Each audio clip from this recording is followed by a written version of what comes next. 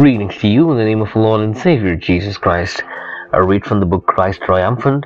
Today's devotion is entitled, Hope Delayed but Not Terminated. Galatians chapter 4 verse 4 and 5. When the fullness of time had come, God sent His Son to redeem those who were under the law, so that we might receive adoption as children. The Savior's coming was foretold in Eden.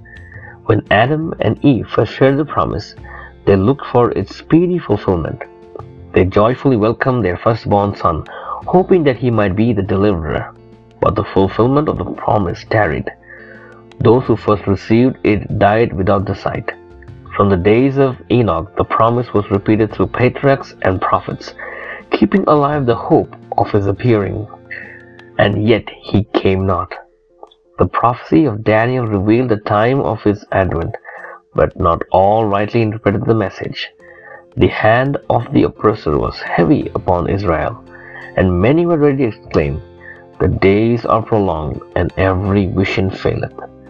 But like the stars in the vast circuit of their appointed path, God's purposes know no haste and no delay.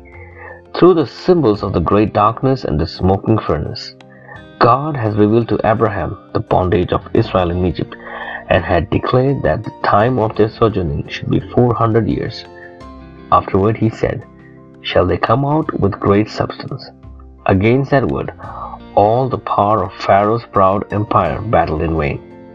On the self-same day, appointed in the divine promise, it came to pass that all the hosts of the Lord went out from the land of Egypt. So in heaven's council, the hour for the coming of Christ had been determined. When the great clock of time pointed to that hour, Jesus was born in Bethlehem. When the fullness of the time was come, God sent forth His Son. Providence had directed the movements of nations and the tide of human impulse and influence until the world was ripe for the coming of the Deliverer. The nations were united under one government. One language was widely spoken and was everywhere recognized as a language of literature. From all lands, the Jews of the dispersion gathered to Jerusalem to the annual feast. As these returned to the places of their sojourn, they could spread throughout the world the tidings of the Messiah's coming.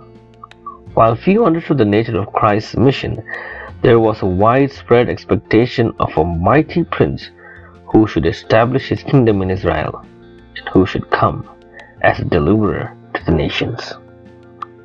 Let's pray.